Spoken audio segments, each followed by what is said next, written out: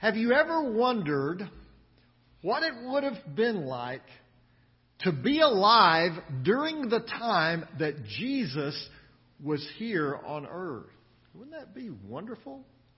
To hear him teach, to watch as he performed miracles, to see the Savior in action, to be able to touch him, to be able to hear him, to ask him all of those questions that you've had. What would it have been like to be one of the disciples? To spend every day with Jesus. Here's the amazing thing. As wonderful as that would be, it's even better now. That's really hard for me to get my mind around. I don't know about you. To think that walking with Jesus today is even better than it would have been to walk with him on the roads of Galilee. Well, we're in good company if that's a little hard for us to understand. It was difficult for the disciples to understand. But that's exactly what Jesus explains to them here in John chapter 16, verse 7. Listen to what he said. But I tell you the truth. It is for your good that I am going away. Unless I go away, the Counselor will not come to you. But if I go, I will send him to you. How could Jesus tell the disciples that it would be better for them if he was not physically with them? How could he say that to us? Wouldn't it be better if he was right here in the pews with us today? Where we could see him, where we could ask him all of those nagging questions we have on our mind, like, why did you create mosquitoes? What was that all about? Now, there's no question. It would be wonderful to have Jesus here with us physically. It would be an extraordinary day, no doubt about it. But what Jesus wants us to understand is that what we have now is even better. Let's take a look at why. In this passage of Scripture, Jesus has spent an extended period of time in some intensive teaching with his disciples, and much of what he told them was not comforting at all. Here's just a sampling. In verse 2 of John chapter 16, Jesus said, "They will put you out of the synagogue. In fact, a time is coming when anyone who kills you will think he is offering a service to God." He told them that they would be persecuted simply because they were following his teachings. His warnings were specific. His warnings were troubling. But what he said next was even worse. In verse 5, "Now I am going to him who sent me. Yet none of you asked me, 'Where are you going?' Because I have said these things, you are filled with grief." I'm guessing that statement, "you are filled with grief," was an understatement of how the disciples felt in that moment. They had left everything to follow Jesus. They knew that he was the Messiah. They had seen his miracles. They'd even seen his power over death itself. What could possibly cause him to leave them behind? How could that be? Especially if he knew it was coming. Shouldn't they be preparing for that moment? Shouldn't they gather together an army or do whatever it took to protect Jesus, to keep him there with them? Their minds must have been racing. Not to mention the fact that Jesus is not exactly painting a rosy picture for what's going to happen after he leaves. They would face the same attacks that he was facing. They would be ridiculed. They would be ostracized. They would be persecuted. And yes, they would be executed. Not exactly a great career move. And then Jesus makes this strange statement that I read a moment ago in verse 7. But I tell you the truth. It is for your good that I'm going away. Unless I go away, the Counselor will not come to you. But if I go, I will send him to you. Wait a minute. What? All these terrible, horrible things were going to happen to them, and that was a good thing? No doubt Jesus understood their confusion. So he gives this explanation in the verses that follow. In verse 8 he says, when he comes, he will convict the world of guilt in regard to sin and righteousness and judgment. In regard to sin, because men do not believe in me. In regard to righteousness, because I am going to the Father, where you can see me no longer. And in regard to judgment, because the prince of this world now stands condemned. Jesus describes the amazing things that the Holy Spirit was going to do. First, Jesus said He's going to convict the world of sin. Before you can solve a problem, you have to know what the problem is. And the Holy Spirit cuts right to the heart of the problem. It is that we are separated from God in our sin. That's the root problem of every evil thing in this world. And the Holy Spirit shows us that. Apart from the Holy Spirit, we will always find a way to convince ourselves that it's not really that bad. Especially our sin. We're not so bad. At least we're not as bad as that guy. And then that guy is saying, well, at least I'm not as bad as that guy. I'm not sure who that guy is, but whoever he is, he must be a really bad dude. Because he's worse than everybody. The Holy Spirit cuts through all of that. He identifies the problem, the root issue of all sin in our world. It is unbelief. Christ proves Himself perfectly righteous. Satan has already lost the battle. He's like a chicken with his head cut off. He's still running around the barnyard making a mess, but he ain't going to be there long. The world may think that at Calvary Satan won. But the Holy Spirit reveals that's not even close to reality. But if you read farther in the passage, the disciples, and understandably so, are still confused by what Jesus is telling them. Verse 17, some of His disciples said to one another, what does He mean in saying, in a little while you will see me no more, and then after a little while you will see me? And because I am going to the Father, they kept asking, what does He mean by a little while? We don't understand what He's saying. Now that confusion would change. Just slide over a few pages to Acts chapter 2, where a confused group of men suddenly is transformed into a group clearly proclaiming the gospel of Jesus Christ. So extraordinary was the transformation that in that day 3,000 people came to faith in Christ. And it was only going to get better after that. The Holy Spirit used those 12 men to light a fire that still burns bright even today. So, right here, this morning, if you know Jesus Christ as your Lord and Savior, you have something that Moses, Isaiah, Jeremiah, Ezekiel, Daniel, Joseph, and every other hero of the Old Testament, you have what they only looked forward to.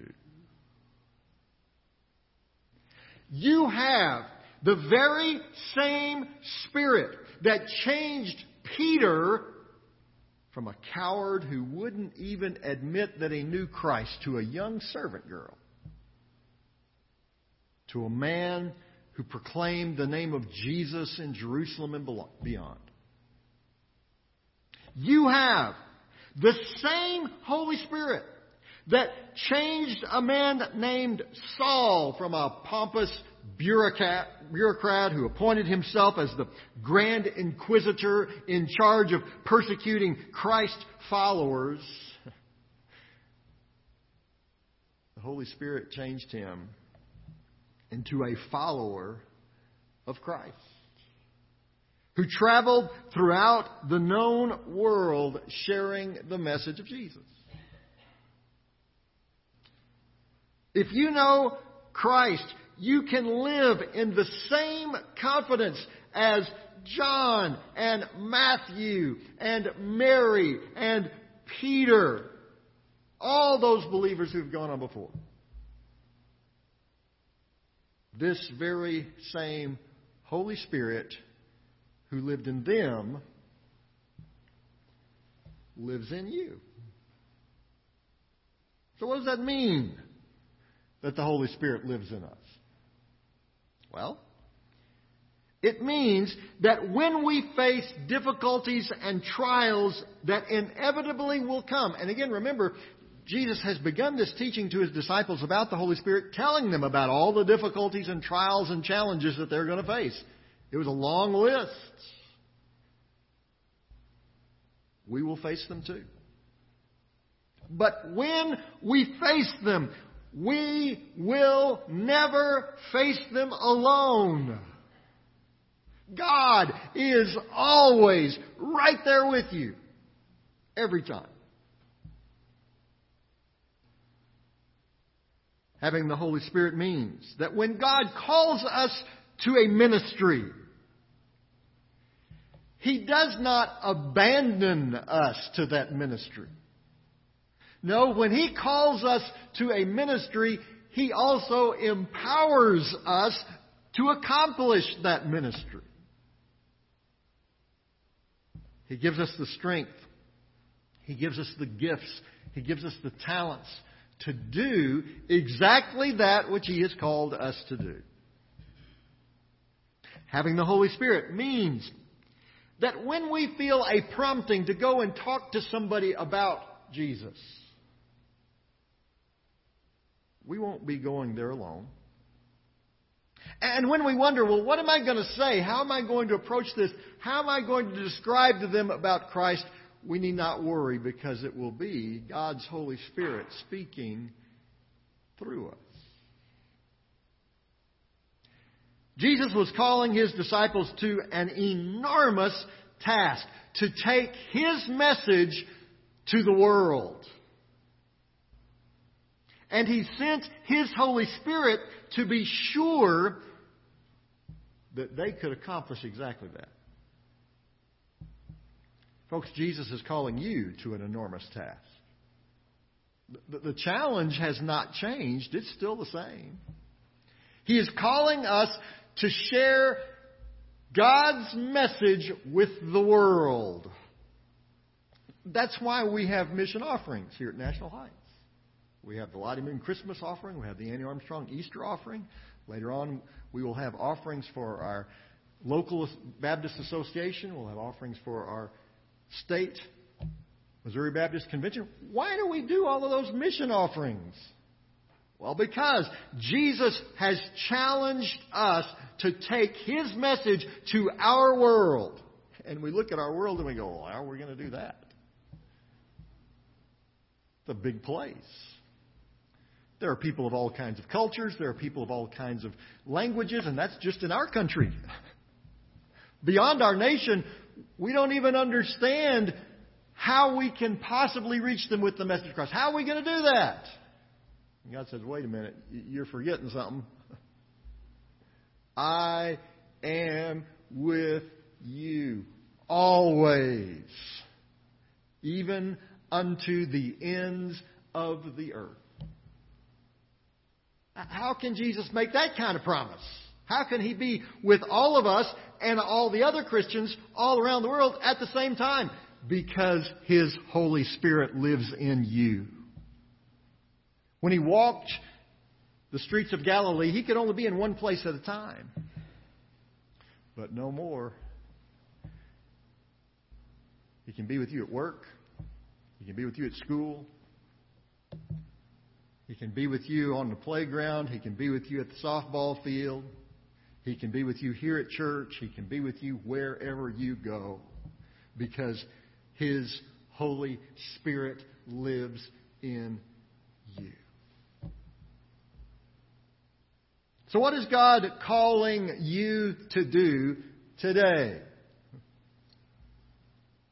You won't do it alone, and you won't do it in your own power, because God's Holy Spirit lives in you.